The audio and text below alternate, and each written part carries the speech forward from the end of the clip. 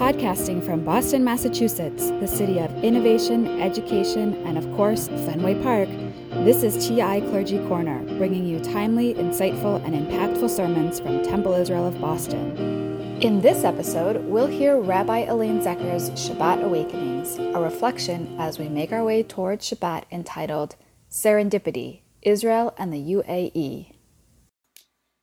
I share with you the sermon I offered last Friday night at Kabbalat Shabbat because I want as many of us as possible to consider the important impact the recent agreement to normalize relations between Israel and the United Arab Emirates has on Israel and her neighbors.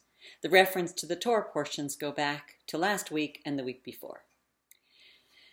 Last week's Torah portion began with the words Ki Teitzei, when you go out. The rest of the sentence deals with battles and taking enemies captive. This week's portion begins with this phrase, Ki Tavo, when you come in. The rest of the sentence focuses on entering into the land, going out and coming back in. This is the history of the Jewish people in the land of Israel. We went out into exile twice and faced adversity and challenges in lands hostile and accepting, ever yearning to return.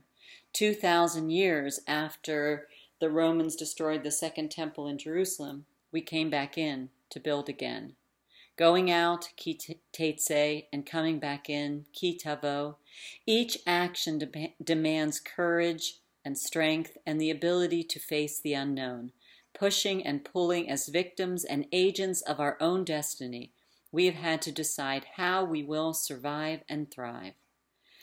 That is why a New York Times daily podcast caught my attention, Dinner and a Deal.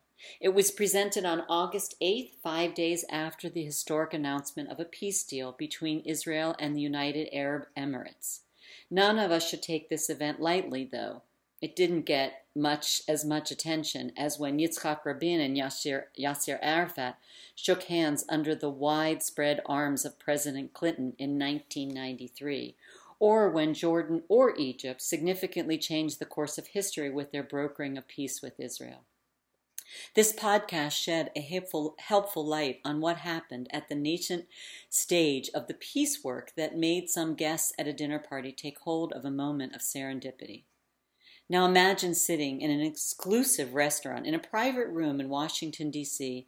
as an invited guest by a diplomat from an Arab country in the Persian Gulf. This diplomat was known for gathering leaders representing Democrats and Republicans and senior journalists to create networks of connection. You would feel honored to be there. Imagine there was also a diplomat from a neighboring Persian Gulf country too, and a senior member of the current administration. Everyone is there with the promise that the dinner is off the record.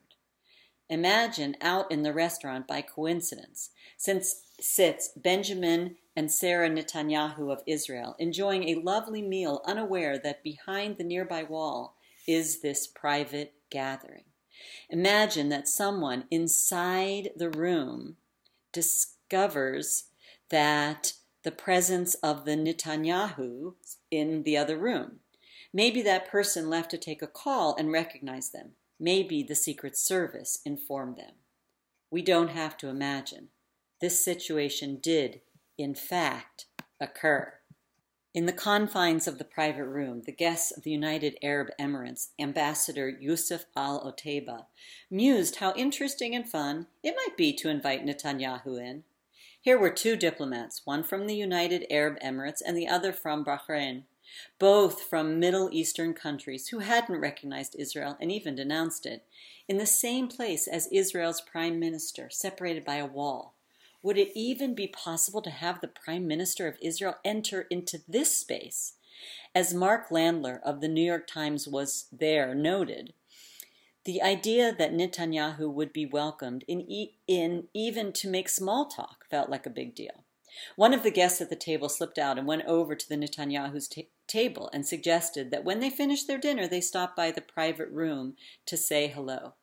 That act of invitation transformed the wall into a door. At the end of the meal, the door opened. In walked Israel's Prime Minister Benjamin Netanyahu, along with Sarah Netanyahu.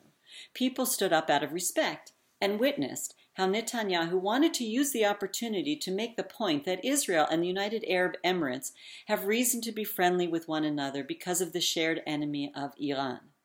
Ambassador Oteiba nodded in agreement, but the sense was that it felt like, quote, an innocuous conversation, according to Landler. We already know a crucial seed had been planted.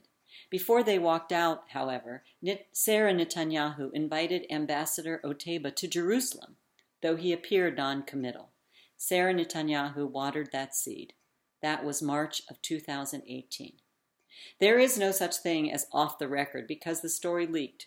Mark Landler, the one who told it on the podcast, received permission from Ambassador Oteiba after the deal was signed.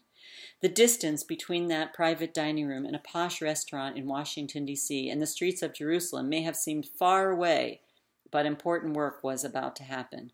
We now know the results. There is something hopeful and wonderful watching an El Al plane land in the United Arab Emirates as a direct flight with the word for peace across its front in Arabic, salam, Hebrew, shalom, and English, peace. As the Jewish Community Relation Council of Boston shared in their statement, congratulating and thanking President Trump, Prime Minister Netanyahu, and Crown Prince Sheikh Mohammed bin Zayed Al Nahyan of United Arab Emirates, this development can serve as a launchpad for further progress toward peace for Israel, the surrounding Arab states, and the Palestinians. In a world lacking in hope, Israel normalizing relations with another Arab country raises new possibilities. Bahrain, within the last 24 hours last week, had allowed Israel into its airspace. Airplanes flying to and fro from one aspect of this agreement.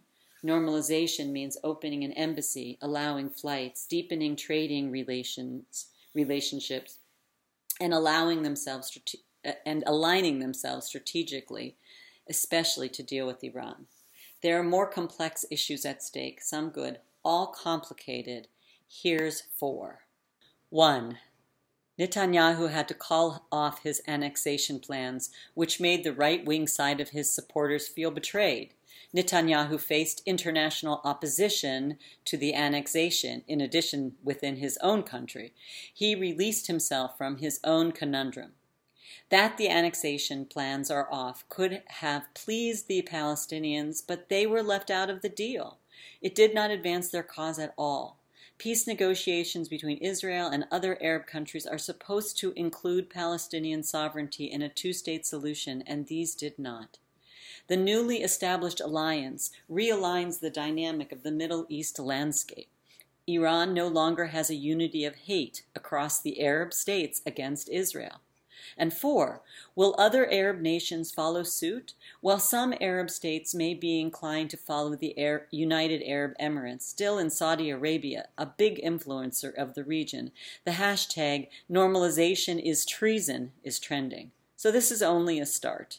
Though Saudi Arabia has recently allowed specific flights through its airspace. With all the complexities, there is a great potential to be realized. Any action toward peace is a move away from violence and destruction. It is part of the legacy of Yitzhak Rabin, who said, "You don't make peace with your friends, you make peace with your enemies." The ancient Israelites of this week's portion, ready to enter into the land of Israel, the land of great promise, received the instruction to coat unhewn stones with plaster, to inscribe upon them the words of Torah. The directive is clear that the stones are not shaped by tools. Their imperfection and jagged edges are supposed to be left untouched. I see this as a metaphor for peacemaking. It cannot easily always be planned, nor is it linear. The edges were jagged and imperfect. We know peace plans had been stalled for years. And then along comes a lesson in serendipity. Sometimes opportunities like the one Ambassador Oteiba of United Arab Emirates and Prime Minister Netanyahu of Israel experienced could never be deliberate. Taking hold of the chance makes all the difference, whether it is possible to be brought in for peace or go out to wage war. Also, perhaps, as Sarah Netanyahu demonstrated, we should never underestimate the power of an invitation to come to Jerusalem. So may it be. Shabbat Shalom. We look forward to sharing Shabbat with you, and we've made connecting virtually even more accessible.